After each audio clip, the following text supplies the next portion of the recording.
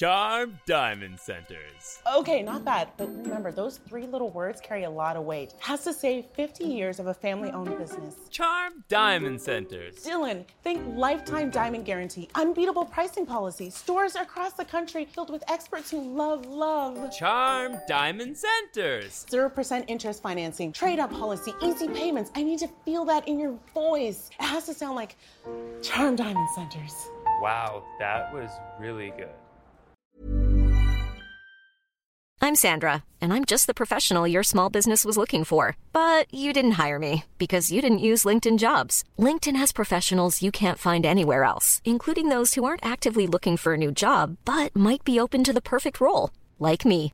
In a given month, over 70% of LinkedIn users don't visit other leading job sites. So if you're not looking on LinkedIn, you'll miss out on great candidates like Sandra. Start hiring professionals like a professional. Post your free job on linkedin.com/spoken today. Ever catch yourself eating the same flavorless dinner 3 days in a row?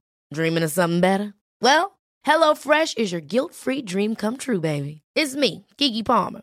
Let's wake up those taste buds with hot, juicy pecan-crusted chicken or garlic butter shrimp scampi. Hello Fresh. Stop dreaming of all the delicious possibilities and dig in at HelloFresh.com. Let's get this dinner party started.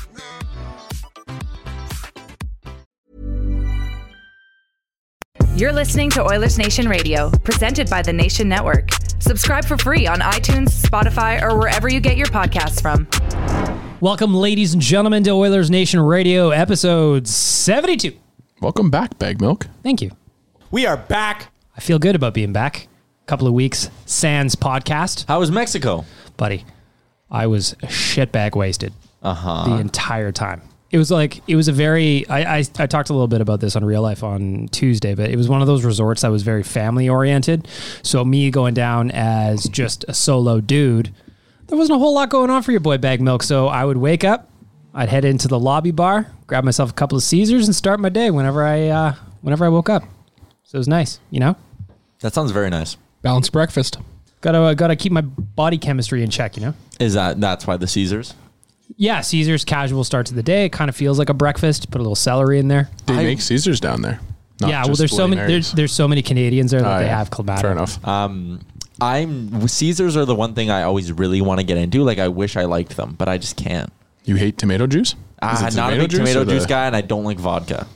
Oh, well, that's definitely a problem. Yeah, I know. So, but I really want, I want to be the guy who goes gin in it. You could do gin. Do you do the chiladas? I like gin Caesars. Dan, I love chiladas. You know I do. Mm-hmm. But they were making really bad chiladas down there. So I was just sticking with Caesars. You got to do like the canned ones are the best. Really? Yeah. I feel like a fresh made one would be better. Tyler, but nobody knows how to make them. Yeah, nobody knows how to make them properly disproportioned. If you get a case of Bud Light chiladas, you're having a good time. Yeah. 100%. A real good time. I don't mind them like at an Eskimos game or whatever. If I want to drink like a Pilsner, that's an easy way to make a Pilsner go down smooth is to add a little bit of lime juice. You can do your own kind of mix there, but 100% Bag Milk is right. The Bud Light or the what's the other one that they have just in Vegas? Oh, Modelo. Yeah, Modelo? Okay, something like that. It tastes like ketchup chips. Ew, it's sweet. It's a sweeter chilada. All right, you know what you don't hate though, Tyler? Sherwood Ford. Our fine friends at Sherwood Ford the Giant out in beautiful Sherwood Park, Alberta. Go ahead and follow them on Twitter at Sherwood Ford and on Instagram at Sherwood Ford _the Giant. I was not enjoying the Oilers game last night, but I did enjoy seeing our friends at Sherwood Ford with a great TV spot. Yeah, they're good people out there in Sherwood Ford and in Sherwood Park, and they just that's a neat little ad that they did, and then of course they were instantaneously able to upload that to the website, and we were sharing that as well. They're beauties. Yeah. As always, if you see the Nation truck cruising around the city, snap a photo of that, hashtag it with Nation Truck, tag us along with Sherwood Ford in that photo, and you will be entered to win a $100 gas card. Be like Zach. Zach spotted it from a mile away yesterday. That was impressive. From Chateau Lang. On creep cam. Yeah, you were a full creep cam. Oh, I was. But you can see that thing from space, though, to be fair. It's true. It's a giant truck. And that's just the interior decoration that you can see from space. Mm-hmm. It's true. All right, but I want to start off with a little bit of bad news. Well, I was down in Mexico having a cocktail. My friend Nation Dan sends me a text message, says that we got a problem. And I says, okay. And then I says, what's the problem? And Dan says, our Instagram is suspended for impersonation. And I says, oh boy, no problem. I got this. So we get the email. We do the appeals. All it says is you need some ID. Send an ID. Unfortunately, I am not Oilers Nation. I am just the person who started the account. Did not work. We sent articles of incorporation. We sent all kinds of business docs. But what, 10 days later, I guess? We got our account unlocked. Woo! We did it. We did it. Yeah. And then I woke up this morning going to do a little bit of posting. Less than 24 hours. Less than 24 hours later, we were back in jail again. So, Zuck giveth, Zuck taketh away. What's going on? I don't know. A lot of people are asking what's going on with our Instagram account. I have no idea. We have no idea. We can't even pretend to know anymore. No, it's like you said in text this morning, Bag Milk. It's like, it would be nice if we could find out what we did wrong so we could, fix that. But we're going to get it back. Absolutely. It's just a matter of... You think? Yeah, I think so. We're relentless, Tyler. Once. The nation is relentless. I meant to play this a second ago, but... He's loading it up. That's exactly how I felt on the inside this morning. Yeah. But I want to go ahead and thank everybody at the Nation for joining in the free official Oilers Nation hashtag and bombarding Instagram with requests to unlock our account. That is going on again today. I am very grateful for all of you. Just to reiterate, we have no idea why we keep getting locked up for impersonating ourselves or impersonating somebody. We have all the proper paperwork in order that this should not be an issue. However, it is what it is. Actually, our friends at Leafs Nation lost their Instagram account as well. What? Yeah. R.I.P. That was just this past Tuesday. Yeah. So, in terms of social media, go ahead and follow us at Nation_ON on Instagram. That is the backup account for now until we get official Oilers Nation unlocked. And then we'll probably have to change that handle just because there's some kind of robot that is locking us up and I don't like it. Just as a record too, if you just want to follow us on Nation__ON forever, because then when we lose the account again, we'll be there. Yeah, we'll be there. Everyone needs a good backup. You should also follow ON Radio Podcast as well. That's where Tyler is going to put... Every week he puts up the Sherwood Ford Giant question of the day. Nice segue. Giant. Tyler, this week's question is... It's Darnell Nurse themed. Bagged Milk. That's where we're going with it. And basically, I gave two options. If you had to sign Darnell Nurse to one of these two contracts, which one would you pick? Option A is 6 years at $6.5 million, and option B is 2 years at $5.5 million. I feel like everyone's going to say, I feel like I messed up this question. Let's rephrase. I think everyone here would do 6 by 6.5, right? No. No? Okay, Zach, go ahead. Really? Okay, yeah. Let's have at her then. I'm in the 2-year camp. I love Darnell Nurse. I'm a big Darnell Nurse guy, but I still think there's question marks about what exactly Darnell Nurse is in the NHL. Is he a puck mover? Is he a shutdown defenseman? I think, we heard it on Insider Trading a couple days ago where there is interest in a long-term contract between the Oilers and Darnell Nurse, and that 2 years could be a good little segue to allow the Oilers to kind of alleviate some of their cap space and go from there. So I think you go for 2 years. If you kind of have the understanding that after that contract, you're going to look at something long-term, I think it just gives Edmonton a little bit more short-term cap relief, which we know we need right now, and kind of gives us a better chance to see what Darnell Nurse is when he's making a little bit more money. To play devil's advocate, though, Zach, are you concerned if you do a 2-year bridge that in year 3, when it's time to re-up again, that he gets something just obnoxious? Yes, of course. Really? I think there's concern for it for sure. I don't think it'll happen. Like, I don't think long term he makes more than 6.5, 7 tops. Yeah. Right. But in 2 years from now, the cap could jump by $4 or $5 million. Potentially more if just in that TV in theory, deal, right? Yeah. If that TV deal comes, right? So then you have the ability to say, okay, well, now you can maybe pay him $7 million comfortably because you have some extra room to work with. Nick, what do you think about Darnell Nurse? I'd pay Darnell Nurse $8 million a season, but it has to be completely incentive laced. He gets $100,000 for every fucking pass he can complete. That's a bargain deal. Then. So if he completes one pass every game, he earns his $8.2 million. I'm gonna jump ahead and tell you who my cold performer is, it's fucking Darnell Nurse. The guy's frustrating the hell out of me right now. Yeah. Why? This What's guy, going on? He wants to be paid like an elite defenseman. There's been rumors, whether they're true or not, that he is wanting to get paid somewhere in that $6, $7, even $8 million range. Looking at Trouba as a comparable. He's just not there, man. Like, he's just not there. He's right now, he is third, maybe fourth best defenseman on our team. How do you rank the depth chart right now? Klefbom, Bear, and then it's a toss-up between him and Larson. Okay. Yeah. So that's how I feel about it. It's frustrating if there's a deal out there to alleviate some cap space, some cap pressure. We have luckily a lot of depth on that left side right now. All of a sudden, so Leftorium. Exactly. Flanders would be happy. So I honestly at this point, if there's a good deal out there for somebody who can help us long term up front, I'm totally down for it. Would you trade him straight up for Nick Ehlers? Yes. Yeah. Really? In a heartbeat. 100%. In a heartbeat.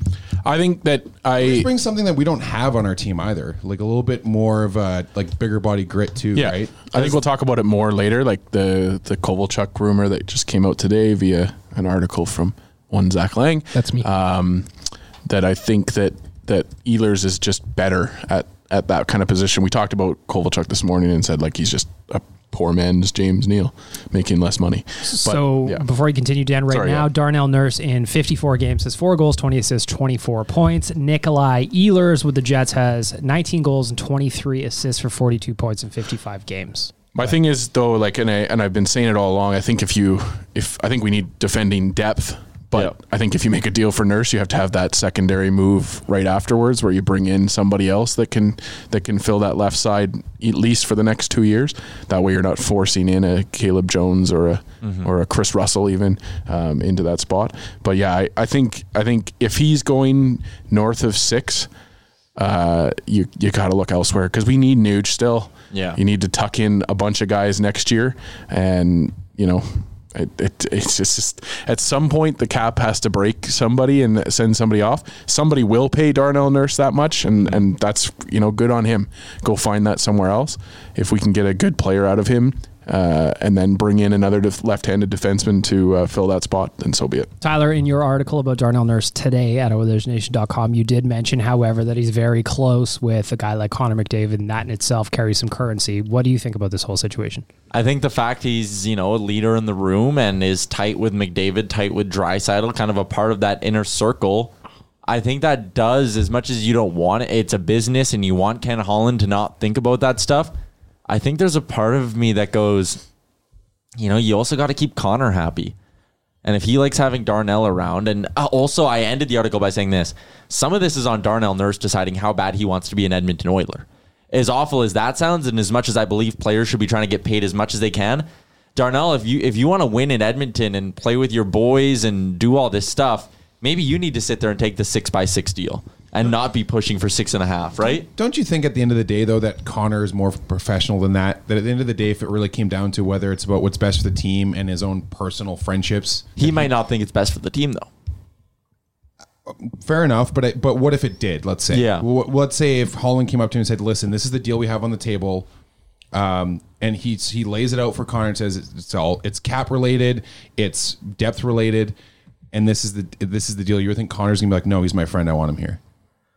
Like I don't think he'd be happy about it, but I don't think I think you're right. I don't think Connor's the type to like get pissy and be like, "You're not trading Darnell Nurse," blah, blah, blah. But I don't think McDavid would be like, "Yep, 1,000% I'm down." I think he'd be like, no, I'm not. But that's not what I'm saying. I'm just saying at the end of the like, he doesn't have to like it, but he can also you know, accept the business side of it. And just be like, you know, I think so. Understand. But it's just like for a guy like Connor, for a guy like Leon, those guys took pay cuts. They're not getting paid what they could be getting paid on an open market. Well, hold on now. Draisaitl is now, but at the time when he signed that contract, the amount of people that said he was being overpaid then. Yeah, fair enough. So in hindsight, this is like a Pasternak thing where absolutely. it's like, oh yeah, now he's undervalued. But you know, there's also rumors out there that Connor offered to leave money on the table and he wasn't asked to. So yeah, I don't know. I just like I'm with Tyler. I think that we've reached that point where players that want to be in Edmonton can start paying for that with their checkbook a little bit. You can pay your Connor McDavid tax almost, where if you want to be a part of the group that wins the Stanley Cup with Connor McDavid, you might need to take $500K off your contract. And as much as you're Darnell Nurse and you maybe don't want to do that and you want to get your most value, at the end of the day, if the difference is you getting $36 million or $39 million, that gap closes with taxes and everything too. So it's not even like that much. Like $300K, man, out of your $36 to $39 million to be happy, stay in Edmonton, have that contract. Like, to me, people use the Morrissey deal as a comparable. The Jets fucking needed Josh Morrissey. They they lost Trouba, they lost Myers, they were eventually going to lose Buffin. Like, they needed Morrissey. The Oilers don't need Nurse maybe as much as Nurse wants to be in Edmonton, right? And I think maybe if Holland plays to that, a long-term deal might be less than we expect. However, with that said, I mean, Zach Kassian didn't leave any money on the table. You could argue that he did, I think. I think he might have gotten 4x4 on the open market. I could see it happening. But you're also talking about Edmonton like it's like fucking the LA Kings in the middle of last decade. Like, guys, this is a team that's made the playoffs once in almost 15 years. But I think Connor changes that, is my point.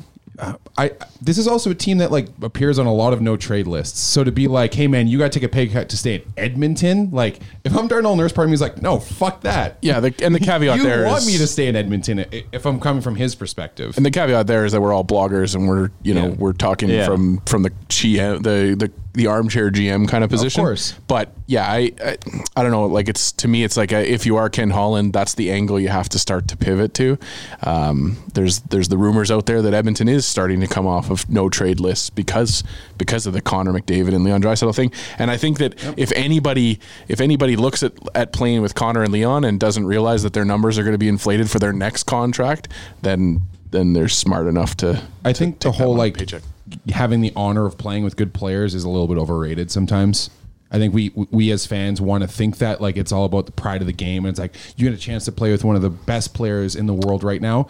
I think that's a little overrated. I just think it's a dollars and cents thing, right? Like, if a guy has an opportunity to come sign for 2 years more to play with Connor McDavid and Leon Draisaitl, who are going to inflate their numbers, and then you get paid like Zach Kassian would have or could have or did, if you're thinking about it with the Oilers. We're talking about Darnell Nurse. Like, Darnell Nurse's numbers aren't getting inflated playing with McDavid. You could argue that his 5-on-5 numbers are up a bit because he gets a lot of ice time with Connor. Worse this year, though. He was better last year. Yeah, but last year he spent a lot of time on the ice with Connor. Sure, yeah. I mean, you do see that pairing up with them a little bit, though, him and Bear. I don't know. If we're going back to the whole, like, what his value is, if he's looking at anything over $5 million at this point, he's just not worth it. I think that's what I think 6x6 would be really fair. I just don't think Nurse signs it, and that's why I'm in the mindset of a 2-year deal is probably best. I would be worried at this point of being locked in that long with him. I'd rather take a 2-year bridge and see where he is at the end of that. And if he wants to, and then all of a sudden he thinks he's worth $70 million, then but my argument would be at 6x6 in 2 years. Do you think that's an untradeable contract in any way? I don't think so. I don't know, but then you're also looking at having to protect him during the expansion draft. Which is something I think you're prepared to do. Okay. I don't know. It's going to be interesting, though, to see, because obviously we got a little bit of time left before this needs to be sorted. Obviously, he's a restricted free agent, so he doesn't really have a whole lot that he can do outside of not signing a contract. The thing would be, though, with the Oilers, considering their cap situation for this summer, if they can't let this linger, right? Nope. Because that could handcuff you for other moves throughout the summer if you don't know 100%. If Nurse is going to make 6.5 or 5.5. 100%. Either way, best value that I can see, in my opinion, is from our friends at Sherwood Ford the Giant. Out in Sherwood Park, Alberta. They have got all the vehicles and service that you need. They have also got a fantastic community outreach program that they run through the dealership. Follow them on Twitter at Sherwood Ford and on Instagram at Sherwood Ford _the Giant. Again, look out for the Nation truck. Take a photo. Tag us both in it. Hashtag it with Nation Truck. You are entered to win a $100 gas card. They're fine folks, fine vehicles, fine service, and they've also got Gus, the ambassador of smiles. Go see Gus. Make an appointment. Now, a couple of ugly losses for the Oilers the last couple of games. Last weekend on Saturday, Battle of Alberta was probably one of the most fun games that I've watched in a very, very long time. That combined with a huge win over St. Louis on Friday, that was a big weekend for the Oilers. 4 points, all regulation. That game in Calgary was so much fun. I don't know about you guys, but the last time I saw a goalie fight was probably in the 90s. Like, actually, when I'm watching a game and a goalie fight broke out, like we're talking about Avalanche Red Wings that back in the 90s. That was incredible. It was a lot of fun to watch. I got to give Cam Talbot some props for even going up against Smith, because Smith just dummied him. Yeah. Just dummied him. Dan, from a Hockey Fights perspective, what did this do for the website? Well, it was Hockey Fights did 20% of its January traffic in 2 days. Huh. So, I mean, that shows you right there. It's one of the most watched fights already for the last, 6 years. The last goalie fight in the NHL was in 2013. And yeah, it's one of those things, a goalie fight, I think it just it brings everybody out of their seats. It gives you that playoff kind of moment that you don't have often in a regular season, and people were just so jacked up to see it. And you're right, it was a quick fight. Cam Talbot really didn't have any business doing that. Mike Smith is a guy that is fiery and has that ability to and he's huge as well. Fling, and then he's a monster among men. But it was a special moment to see. I think everybody here probably has that moment of how you reacted and how you felt about it, and it was just euphoria. I was at a bar and thought I could just relax and watch the Battle of Alberta. I was wrong. I left the bar right away, went and clipped that for hockeyfights.com. It was a lot of fun. Everybody agrees. Great game. But then what I want to ask you guys about is, how do you go from playing like that on Saturday night to just completely dropping the ball in Arizona on Tuesday? Dave Tippett did his best to jump on the grenade for the team, said they were at a long travel time. They were tired. I assume they got after it a little bit. Super Bowl, celebrating that win.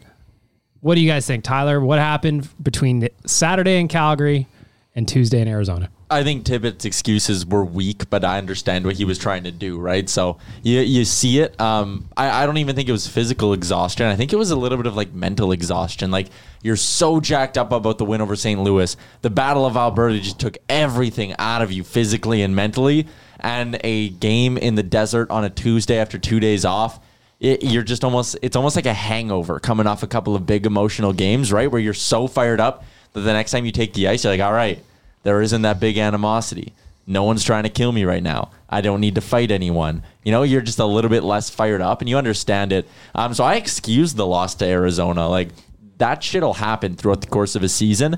What's not acceptable is coming back out and playing the way you did on home ice against San Jose, a team missing two of their top scorers who have the worst goal differential in the Western Conference.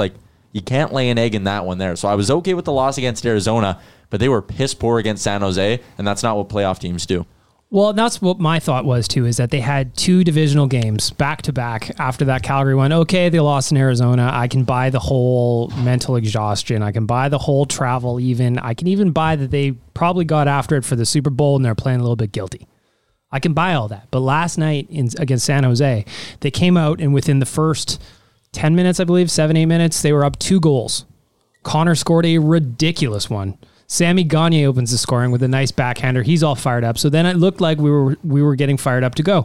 Nick, this morning you wrote the post-game numbers that you do every morning after a game. Mm-hmm. The morning report. What did you see in the morning report from last night's game against San Jose? San Jose plays a game against us that we just have a really hard time defending against. If you look at San Jose's heat maps and stuff like that, they play... They have the blessing of having two of the best... shooting defenseman, I guess you could say, in Brent Burns and Erik Karlsson, especially Brent Burns. He just has this ability to shoot from the point, get it right to the front of the net, and then the Sharks just crash the front of that net, the high danger area, and just pick up goals that way. And they just dominated us there in the middle of the ice.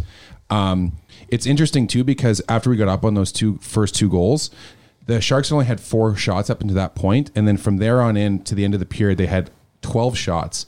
8 of those were generated from the point.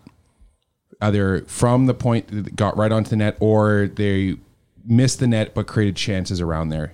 And then after that, we just couldn't keep up with them for whatever reason. And then back in that Arizona game, we actually played a better game than Arizona. Antti Raanta was really good. He had a really good goaltending performance, and we did start off slow, but we really, really took over the game in the second half, and we just couldn't solve them.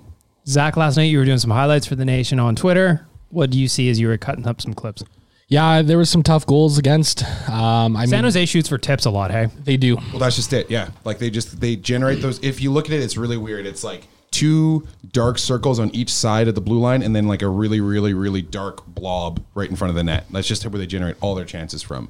And a guy like Hurdle, who wasn't even playing last night, that's where he gets all his garbage goals from, basically, right? Just stands there, gets his body, and chips them in. Probably lessons to be learned there. Go ahead, Zach. And that's kind of what we saw last night. I mean, how many times last night were goals scored in the dirty areas off of an odd rebound where our guys were just kind of standing around, not marking their man, and San Jose was able to get a couple loose pucks off a couple odd bounces and bang them home. And it's tough. I mean, I think if anything we can take out of these last two games that's good, it's that we basically haven't really lost any ground in the Pacific Division right now. I mean, it's no one wants to win it. They did get lucky in the last two losses that everybody around them outside of Vegas last night dummying Florida. And it really is like a pessimist optimist thing where it's like, they got lucky because no one else is winning. Or you could sit there and be like, they fucking blew it big time because if they would have taken care of these two games, the division would have been theirs. Another huge thing too is since James Neal's been hurt, we've gone 1 for 8 on the power play. That's massive. I was noticing that last night like crazy. Having Neal out and Chiasson in that spot is a massive downgrade. Massive downgrade.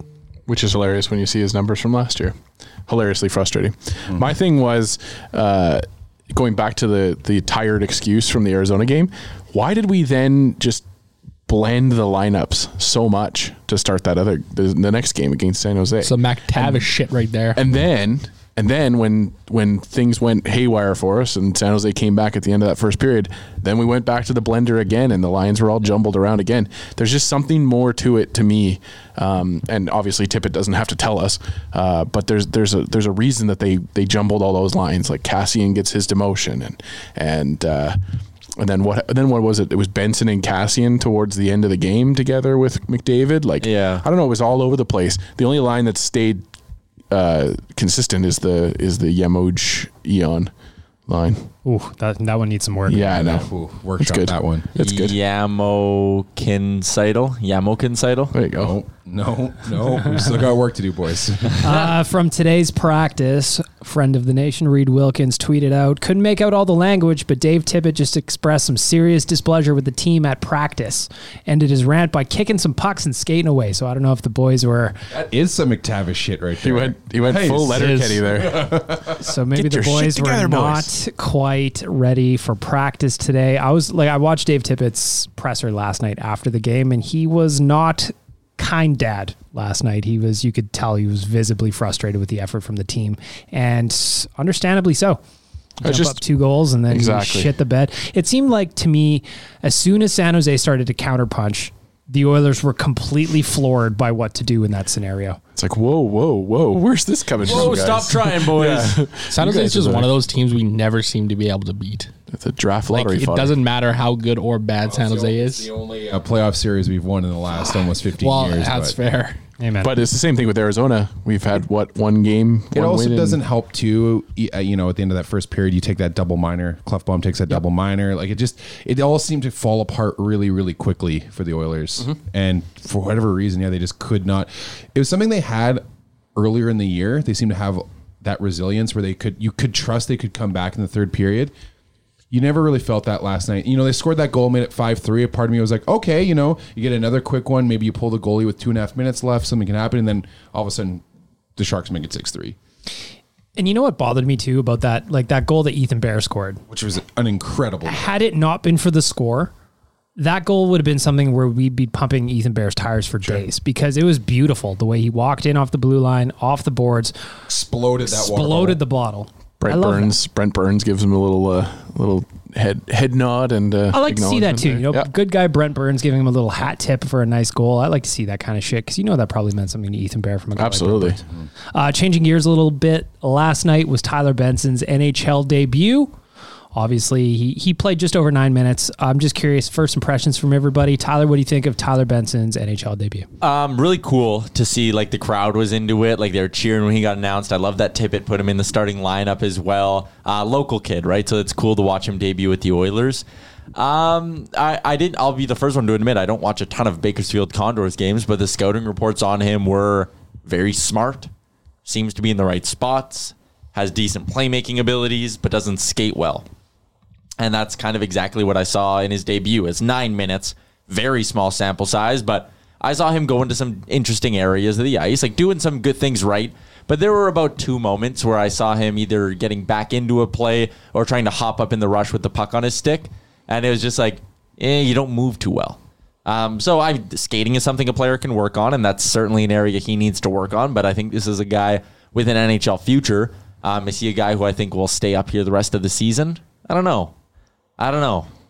So he's not Kailer Yamamoto version 2, you think, in this particular season? But again, like Kailer Yamamoto, he's not going to be a Yamamoto for this team where he comes in and sparks them. I don't think, and I think that's unfair to expect a guy to come in his NHL debut and do that. Like Kailer Yamamoto needed a few stints until this one when he figured it out. So I think patience with Benson's important, but I still see the potential there, and his first game was fun to watch. Nick, your thoughts on Benson's debut? Yeah, him and Yamamoto definitely play different games. Yamamoto just, like Tyler said, just plays more of that spark plug sort of. He's smaller, so he has to go out there and make a difference that way. The numbers, the advanced numbers kind of tell exactly what Tyler was saying. He plays a pretty responsible game, but doesn't generate a ton. Well, at least last night didn't generate a ton of scoring chances. After the first period, he had a Corsi of 60%, but his expected goals and his scoring chance percentages were really low. So I think coming in for his first NHL game, he wanted to play smart, play responsible, not make too many mistakes, and he didn't, but he also didn't really wow either. So I think he's skating on the fourth line again. So that was where he was at in practice. Doesn't look like he's going to be getting more than 9 minutes against Nashville, but I have no problem slowly working him into this lineup. Zach, what do you think? Sorry, Tyler. Were you I was just saying, doesn't he kind of remind you, like, and I don't want this to sound like insultive, but like a young Alex Chason? Like, he won't skate well. He'll make some interesting, decent plays with the puck. And if he's in front of the net on the power play, he's got the offensive instincts to, like, do some stuff. To me, his, like, long, like, high ceiling projection would be like a John Tavares, I think. Or a guy who, like, doesn't skate well, but is just really smart and gets to smart places on the ice. Not necessarily the scoring. Like a poor man's John Tavares. A very poor man's John Tavares, but, like, just the way Tavares kind of cut his way into the NHL. Like, when he got drafted, his thing was, like, this guy can't skate at all. And he still is not the best skater, but he just learned to play an offensive way that was able to take advantage of places on the ice rather than just bowling his way there or being quick to get there. It's kind of funny that you mentioned the Chason thing last night because somebody tweeted at me that Benson skates a lot like Chason. So it was interesting that you also picked that out. Defensively responsible guy who has good offensive instincts, goes to the net, right? Yeah. Zach? Yeah, I don't know if I have a ton more to add beyond what you guys have. I mean, he, 9 minutes and 25 seconds. He was an even 50% Corsi player last night, which is good. So he didn't get buried in that sense in terms of driving play. I think I would maybe like to see him with somebody a little bit more offensively minded in that bottom six group. Maybe like a guy like Sam Gagner, who's smart offensively and defensively. Somebody who he can rely on a little bit more. Like, I don't know if like him skating with Haas and Chason right now, or like it doesn't exactly like bode confidence in that line, putting them out there, because Haas is still a bit of a question mark as to what he is. We know what Chason is, and I think Benson just needs to be a little bit more sheltered at this point. But I think I'd like to see him with some more offensively minded guys, and who knows, maybe throw him out there for a minute or two on the second power play and just see if he can do anything there. Build him a little bit of confidence as well. Dan, final word on Tyler Benson. Yeah, I'm just with Tyler in saying that I've never watched the guy in Baco, so I don't know how his progression has gone. But there was just one moment last night where he was like straddling the line on an offside call, and it just kind of summed it up for me. He's just a rookie, and he's in some weird spots. He's not used to playing with those guys, and I the same kind of sentiment where it's just like you'd like to see him play with the offensive guys, but it's hard to force a guy in his first NHL game or first few NHL games to play up with Connor McDavid all of a sudden. And the guy again. NHL debut, hometown crowd. There's plenty of nerves going on, whether 100%. He wants to admit it or not. 925 we finished at a -1. I know everybody loves plus minus with one shot on goal. So we'll see how he goes. We'll see if he's back in the lineup tomorrow against the Predators. And that one shot was almost a goal too. Like he was late in the game there. Late in the game, like with 10 seconds left or whatever, right? So San Jose should have just been nice and let him score. Come on, it's kid's NHL debut. We gave a guy I'd never heard of his first NHL goal. No, that was his first ever NHL point. What was that? Letunov, the gas pedal. Yeah, Maxim Letunov. What was What was his first name? Andy True. Okay, is the worst number in hockey 70? Alexander the number 70. True. Alexander True. Like it's such an ugly number. I had that thought randomly in the game last night. I think that a lot with some of these guys. They even Benson, like, what is he wearing? 49. It's such a call-up number. Fucking weird number. But like, shout out to Teddy Peckman. Yeah. There you go. Number Alexander 49. True, doesn't that make you think of like an indie wrestler? Yeah. That's why every time I heard him, I was like, oh yeah, it's like such a PWA guy over here. I hope his nickname is something more clever than Truzy or something. Like if his nickname is Fake News or something like Bag that. Milk, this is the NHL. There's no chance it's more creative than I Truzy. know. It's Fake News would be a sweet name for Alexander. Hey, where's True. Truzy? Where's Truzy? Truzy, where you at, buddy? Speaking of where you at, Skip the Dishes wants to know where you're at so they can bring you some food. SkipTheDishes.ca, they have got thousands of options, including our friends at Oodle Noodle. That'll be coming up a little bit later in the Hog Hole Performers of the Week. If you are hungry, if you are starving, if you need nourishment, go to SkipTheDishes.ca because we know you can't cook. Especially if you're listening to this podcast, there's no chance you can cook. I set a personal best for Skip the Dishes this week. Go ahead. 3. What'd you get? 3 Skip the Dishes orders. Twice Donairs, and then 1 Pseudo Noodle. Nice. There you go. Yeah, that's a new big record week. for me. That's a big week for Dan. You gonna buy some food for the kids or what? I was really lazy this week. We SkipTheDishes.ca. Go get yourself something to eat. It is fantastic. They are a wonderful partner. And I retweeted from The Nation today. They did a little fun with Oscar Clefbaum and Darnell Nurse where they were having some snacks on the ice and a little bit of hijinks. I like snacks. Remember when Tyler saw Clefbaum at Burger Priest? Yeah.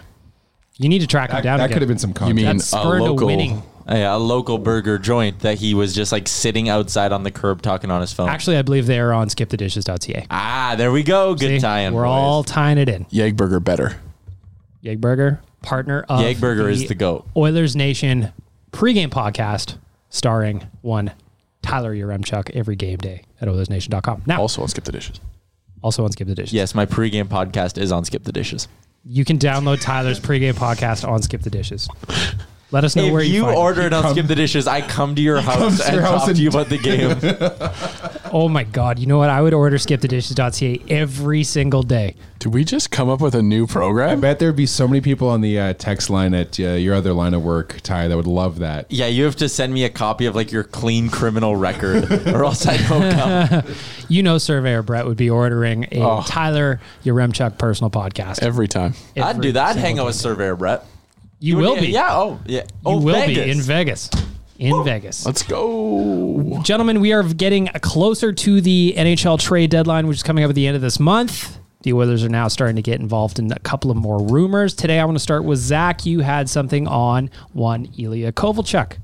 Go ahead. That is correct. According to Eric Engels of Sportsnet, who covers the Montreal Canadiens, the Edmonton Oilers are one of a number of teams who have reached out expressing some interest in Ilya Kovalchuk. He noted also the Calgary Flames, and he said, quote, "They both have the picks to swing it, and they are both cap strapped, which means adding Kovalchuk could make more sense to them than taking on someone else at a higher salary." Kovalchuk, of course, signed a prorated 1 year, $700,000 contract with the Montreal Canadiens in early January. And Tyler, you were in the mix with Brownlee today on Twitter about Ilya Kovalchuk. Yeah, Mixing it up. Me and Brownlee went after it a little bit because he subtweeted me. Robin, if you're not familiar with what subtweeting is, because it's a young person's thing. Oh God! Wow, I'm just kidding. I like going back and forth with Brownlee because he's an old smartass and I'm a young smartass. So like we both want the last word like so bad, and we're both so like tongue in cheek with our responses and stuff. But basically, I don't see Ilya Kovalchuk as much more different than James Neal. Maybe he skates a little better, but they both shoot well. They both have a history of scoring goals. Kovalchuk shoots right. There's the difference, right? So to me, if we're going to give up assets, and I think Kovalchuk will cost you a third-round pick. If you're going to give up assets, to me, let's spend them on something that changes the team a little bit more. If we're going to give up a third-round pick, let's go get a centerman. Let's use a higher pick and go get Tatar. Like, let's aim higher than Kovalchuk is what I'm saying. You don't have a third-round pick, though. Well, it's 2021 third. Okay. Or your second rounder in 2021, something like that, right? I think he could be a bit of a fallback option, though. Like, we're hearing so much of these bigger names, these top six forwards, the Athanasius, the Toms Tatars, the Pajots, the Tierneys. We're hearing those names thrown around, and I think that Kovalchuk might be a guy that Edmonton maybe looks at closer to the deadline if they maybe fall out of the race for one of those big horses. I think having the right shot of Kovalchuk can open up a lot of options for the Oilers in the top six and on the power play too. Where it gets tricky with a guy like Tatar, though, is he does have a contract for next year as well. And isn't his contract like $5 million? It is 4.8 cap hit though. Well, okay, so round up, what, $5 million, close enough. That's how do you fit that in? He's got a 5.3, Tyler. Yeah, but Vegas has $500K of it. Really? Yeah. Well, $5 million. The Oilers would have to get a little bit creative.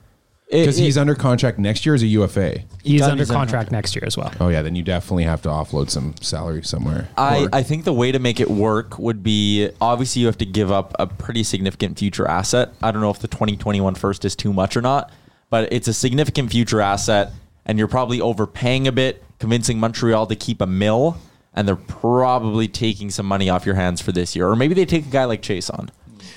I think I'm more comfortable doing that for somebody like a Tatar than anybody else, like a Chris Kreider, for example, because you're getting not only this year of Tatar, but also that additional year, and hopefully be able to convince him to re-sign at the end of that too. Like I think for me, like if we're talking about assets and how we're using them, the only way I'm dangling a first this year at the deadline is for getting a guy like Tatar who has a year or two left on his contract. So looking at Tatar this year in Montreal, in 56 games, he has 20 goals, 31 assists, and 51 points. And obviously, he and Ken Holland have a history together. He spent 6 years in Detroit. So there's a history between them. Ken Holland will obviously know the player very well. Nick, what do you think about a Tatar versus a Kovalchuk versus somebody else? Well, the Kovalchuk thing is like Tyler said, and Zach touched on too.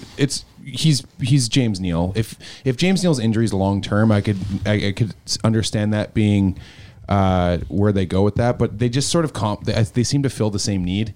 Like Tyler said, they're guys who are shoot first, goal scorers, fill in on your power play.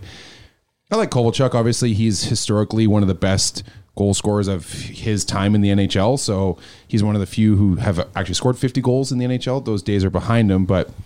As far as the Tatar thing goes, I'm not into trading a first round pick for him, even if he is under contract. Like, how often do you see teams who trade first round picks at the deadline and actually have that work out for them and do well? And also, like, guys, like, let's be serious. The Oilers are making the playoffs, but they're not competing for a cup. I think Tatar changes you that much, though. Is he that good? Is he that good? I think I don't know next to McDavid could really do some damage. Sure. I wouldn't do it though. I wouldn't do it. I think if you're trading a first round pick, you're trading it for a guy who's going to be here for like an RFA who's in their mid to late 20s and who's going to be here for like 4 or 5 years. Would you give up a first for Josh Anderson? That's interesting. Andre Kasha? God, no. Andre Kasha is interesting. I wouldn't mind that. But then, there's all this talk about Peugeot. Like I'm not trading a first round pick for Peugeot. He's a fine player, but if he's walking at the end of the year, then what's the point of that? I think Ottawa's going to find out that nobody's willing to pay that first round price for him. I think the price just drops for him because there is so many options out there now. There's so many like people that people are talking about, right? Taylor Hall could come back on the market. No. Zucker's out there. Oh, on the market. Kreider is available.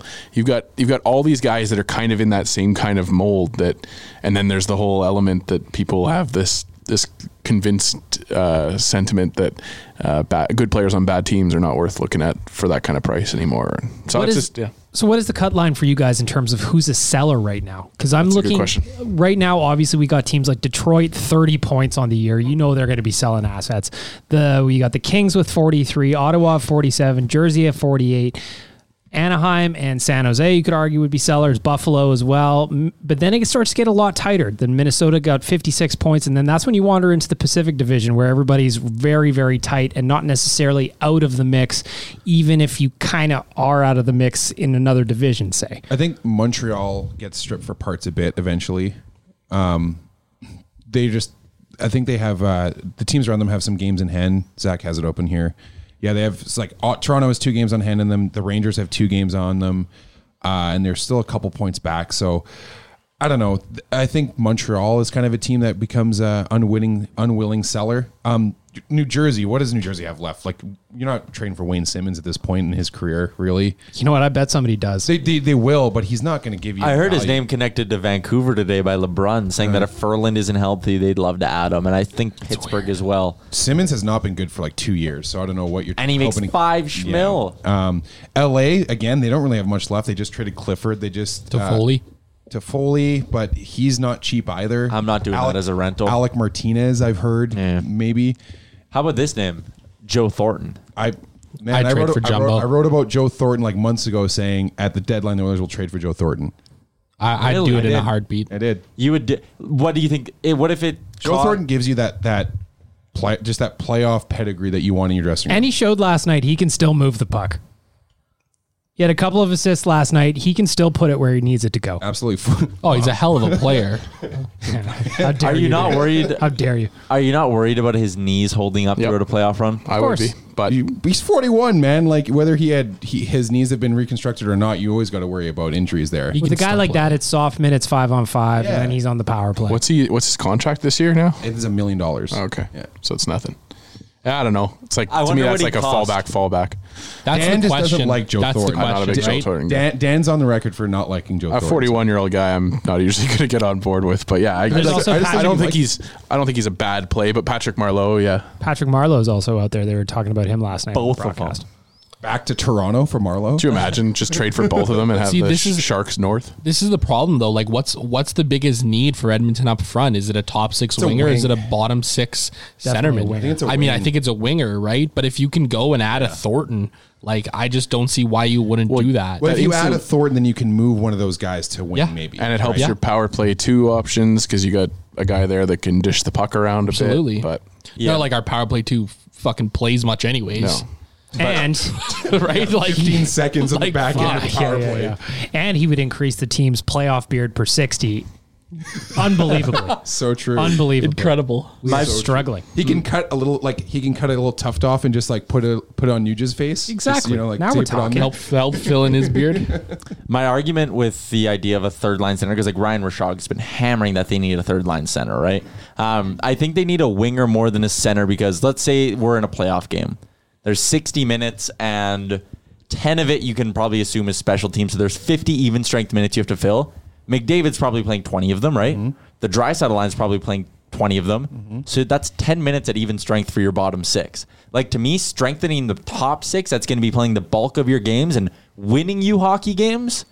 That's way more important than making sure that like your third line center can handle his 7 even strength minutes a game, right? Yeah, but would a guy like Tatar then be your ideal scenario then? Does Tatar play left or right? He's left. See, that would be perfect. Right? And to me, like a guy like Tatar, or you can go Zucker, or you can go Kasha, just any of those guys with term who can come in and be immediate impact top 6 wingers. Like, we saw how Yamamoto sparked the Nugent-Hopkins-Draisaitl line. Mm-hmm. What if the Oilers could do something like that with the McDavid line? I just think getting a top 6 winger is just such a must for this team, and it should be more important than getting a center. That would also slide James Neal down in the lineup because at 5-on-5, I mean, he's not the guy he was 10 years ago. For sure. And I was talking about it up in the office earlier. It also gives you the opportunity to move Kara down to the 4th line where he's way more effective. And there's a lot of hate around him, and he's frustrating to watch, but in like an 8-minute 4th line role, he's perfectly fine. He's pretty responsible defensively. He kills penalties. So bringing somebody in who can sort of just, like you said, bag milk, just shift everyone down a little bit to where they're a little bit more effective would be perfect. And I don't know, Tyler Rishaug just talking about the center. Like I don't really know what's wrong with Sheahan or Haas in that position right now. Like, yeah, I don't really know what else you can really get from somebody who's going to improve on, especially what Sheahan's doing. I would argue that Sheahan was one of the better forwards last night. For sure. Which is a problem. He has been for a few games. At the end of that first period, that line, that Cassian, Sheahan, Carr line was like brutal. Their possession numbers were almost 0 across the board. And by the end of the game, Sheahan was close to 50. So he helped move possession in the second half of the game. Almost went full Teletubby and scored a beauty last night. He just couldn't close it out. But what was weird though is like Dell was down and out and Sheahan had the puck at the side of the net and didn't just like shove it. He just tried to skate it back up towards the circle for whatever reason. Did you not know Aaron Dell was like buried under his own defenseman or something? Did you guys notice that? Maybe he had a little happy feet there, you know what I mean? Too much time, too much space. I honestly think that Ken Holland should make 2 moves before the deadline, though. I think you go find a buy low third line center. Okay. Like Thornton probably costs you more than a 4th round pick. Sure. But I'm thinking like a low end prospect. Like what if you could trade like Kirill Maximov in a 4th and get like Derek Grant? Or even if you got to pay a little bit more and get a guy like Chris Tierney out of Ottawa. I don't know who the hell Derek Grant is. He has 13 goals this year. Oh, okay. Who does he play for? Anaheim. Okay. But like if you get like a buy low third line center who's just an upgrade on Gaetan Haas, moves Haas to the wing, and then you spend big on a top 6 center or a top 6 winger, I think you could fill both those gaps at this year's deadline. And again, considering how bad the Pacific Division is, why not? Why not? Like, I think you could win a playoff round. I honestly think if you get a top 6 winger, you could not only win a playoff round, but be a favorite to win one. And we saw in 16-17 when they were a game away from going to the Western Conference Finals. Mm-hmm. Man, you can catch lightning in a bottle with McDavid and Draisaitl and a hot goalie and a hot power play. Why not? Considering how tight the Pacific Division is, just to like further your point, Tyler, it's like this is a kind of a year where a couple of tweaks could win you the division, and all of a sudden you got home ice. Well, see, hold on though. I think I'd almost rather finish second in the division. Me too. That way you're guaranteed to play Pacific teams up into the Western Conference. You finish first in the division, you might get caught with like a sneaky Nashville team or Dallas or something, and all of a sudden it's like I would almost rather finish second. It's a bold strategy. I'd rather finish second. I'd have let home Vegas ice. finish first, and I'd go up against Vancouver, Calgary in round 1 and beat them. Yeah, agreed. Interesting. Well, that's why I'm not too upset about not being first in the division right now. Okay, I like this strategy. This is a little bit on something. That is a hot take here. We're playing a little chess here with the Pacific Division standings. Tyler, it's time to get the buttons ready because it is time for the Oodle Noodle Hot and Cold Performers of the Week. As always, we're going to start with the veggies. We're going to go look at the cold performers of the week. Nick, we're going to start with you. You already gave Darnell Nurse. Sorry, Nurse. Explain why, though. What specifically are you not happy with? He's just frustrating to watch, and it's just he has such a big role on this team, and he had such a good season last year as far as points go. But it's just he seems to just not be able to, like, I don't know. He's now in his 4th season. Bear's already better at making those outlet passes and creating offense with not just from skating. He's really good at carrying the puck. But when it comes to him being under duress and having to make a move to make a pass to the forwards, he just can't do it, and it's just frustrating at this point. This is Daryl's 5th full season in the NHL. Oh, that's cold. Zach, who is your cold performer of the week? I'm going to go with one Zach Kassian for my cold performer of the week. He did have a goal this week against Calgary last Saturday, and that's all good. But he's been dropped off the McDavid line. He just doesn't seem to quite be all there these last week or two when playing with McDavid. He's gotten the bump down to the 3rd line in the depth chart. I think he's actually back up there today. But I think he is a guy that needs to become a hot performer of the week next week. Dan, let's look at the prospects. Who is not impressing you in the system? It's one former NHLer, Colby Cave.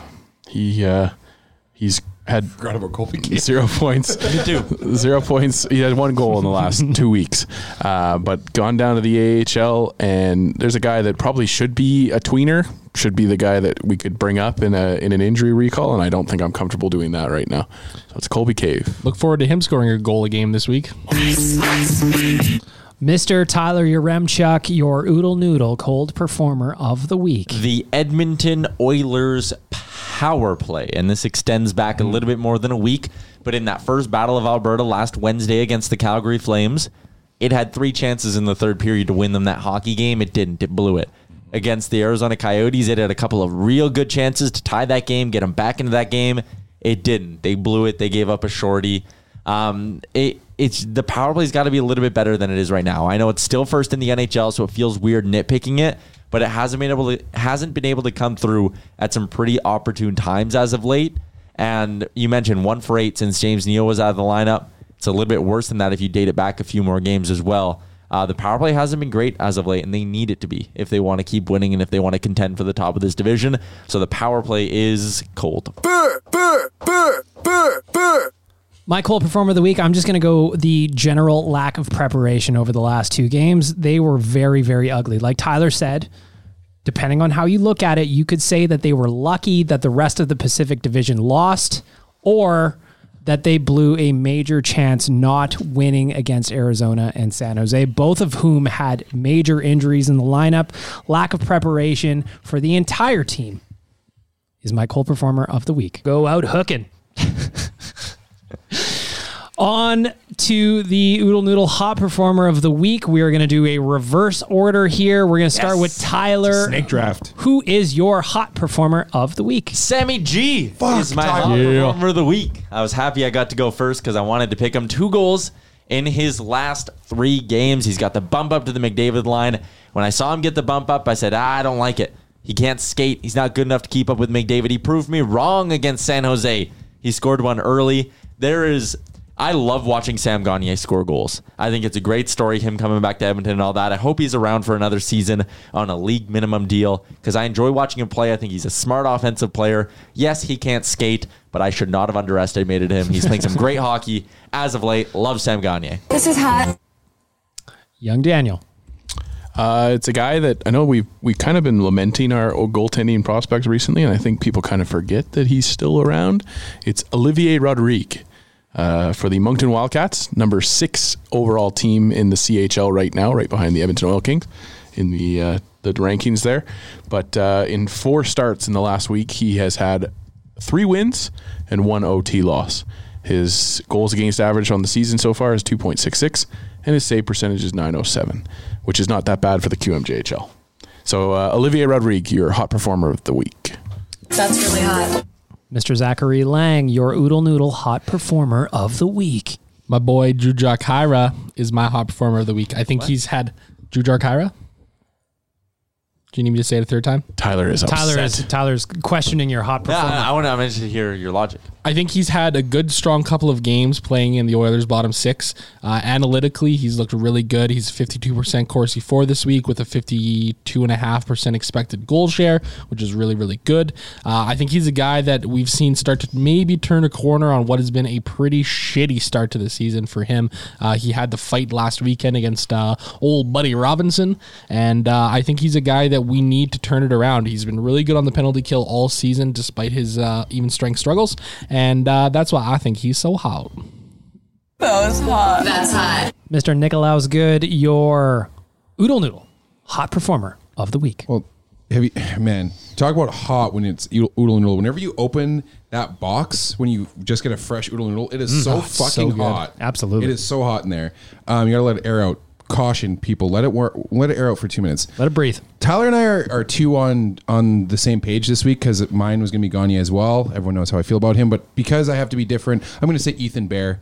Unbelievable goal last night. He's definitely probably our second best defenseman, and I bet by this time next year he will be our number 1 defenseman on the Edmonton Oilers. He's going to be really, this is hot. He's going to be really interesting as well, just to see what kind of deal they do with him. I would personally clef bomb him, where you give him an extended contract, because I believe in the player a lot. Me too. I don't think it's going to happen, but that's what I would do. So you would sign him this offseason?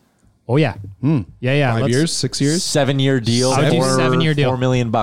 Yep. I would clef bomb him. That's what I would do because I believe in the player. Now, I don't think that's going to happen. If I was his agent, I wouldn't want that to happen. Well, he still has 2 years on his entry level, doesn't he? I think he's due for a contract this year. Oh, he is an RFA? Yeah.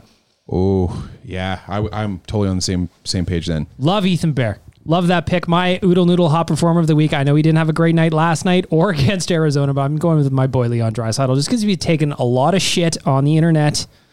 Last night I was just doing my thing. Dan was running the Nation account. I was running my own. It seems like when the Oilers are playing poorly, people singularly focus on 1 or 2 guys, and Leon is one of those guys. But let me tell you, he's got 8 points in his last 5 games. The guy is leading the NHL in scoring. He is ultra sexy.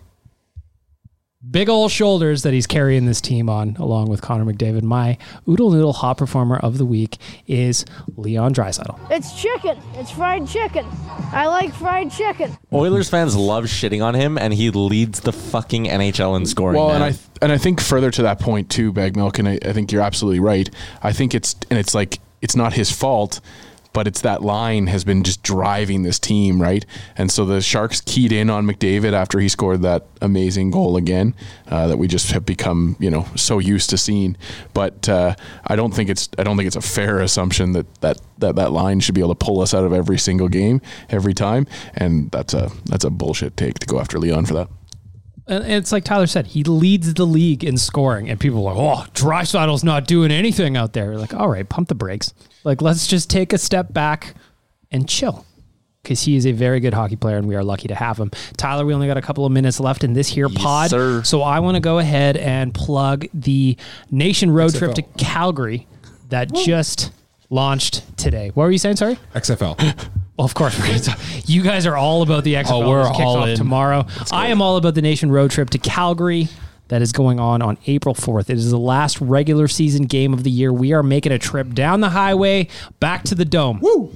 We weren't going to do it, but we had to do it. My doctor says I'm not allowed to come. Why not? The last time was too bad for my health. Yeah, we got after it. Tyler, me and Bag Milk didn't make you stay until 5 a.m. That's true. And I liked also, Nick, that we were having breakfast the next morning, and then Tyler just leaves all his bags with us. Yep. And he just needed to take a little Tyler time back on the couch in our room. I thought he had to, take care of some business in the bathroom, which is, understandable. The next day that happens. But no, we texted him. It turned out he went back up to the room and just slept on the couch for about good 10 minutes. Just needed a quick 10 power nap.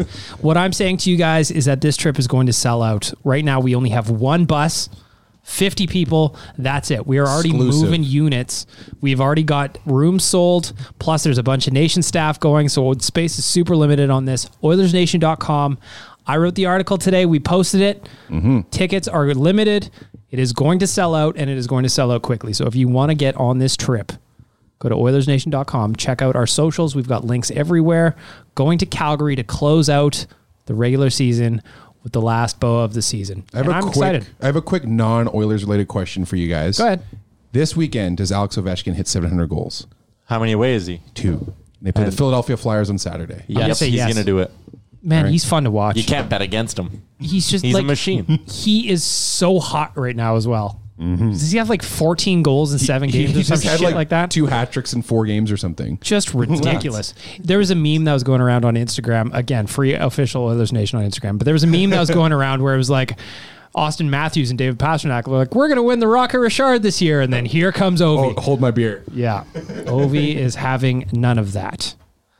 Last thing I want to say is go ahead and follow ON Radio Podcast on Twitter and Instagram, and rate us on iTunes. We're going to get back to reading some of those reviews. I checked today. There was nothing new. Give us your reviews. Let us know how we're doing. Leave us reviews. 5 stars.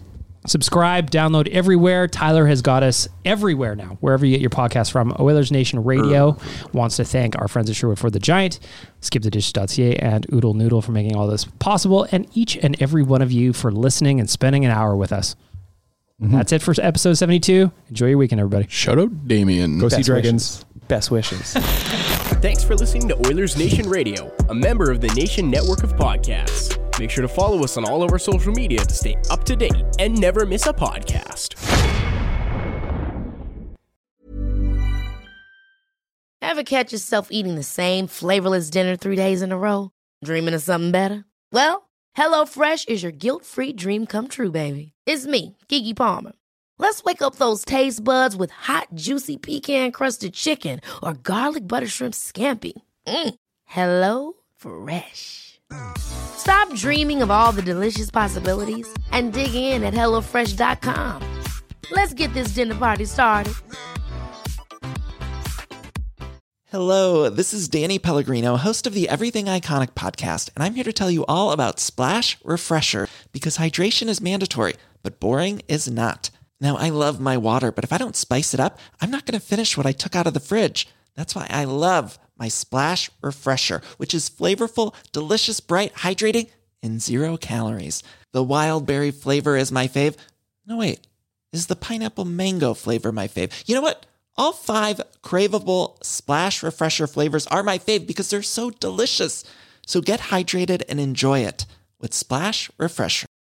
Imagine the softest sheets you've ever felt. Now imagine them getting even softer over time. That's what you'll feel with Boll & Branch's organic cotton sheets. In a recent customer survey, 96% replied that Boll & Branch sheets get softer with every wash. Start getting your best night's sleep in these sheets that get softer and softer for years to come. Try their sheets with a 30-night guarantee. Plus, get 15% off your first order at bollandbranch.com. Code BUTTERY. Exclusions apply. See site for details. All right, hockey fans, listen up because we've got something special cooked up for playoff season. It's called the Daily Faceoff Playoff Parlay Challenge, and it's going to add some serious spice to your playoff experience. Now, here's the deal. Every playoff game, you're going to be faced with a handful of questions. It's like your own personal playoff puzzle, and it's free to join. And there are prizes, because who doesn't love winning stuff? Daily winners, you're getting hooked up with gift cards. Treat yourself to some Nation gear or maybe even your favorite jersey. And for the big dogs, the people who can win an entire round, it's straight, cold, hard cash. We're talking about real dough for your hockey knowledge. So lace up those skates, stretch those thumbs, and get ready to show off your hockey IQ in the Daily Faceoff Playoff Parlay Challenge. Sign up today and play every game day at games.dailyfaceoff.com and prove your puck prowess.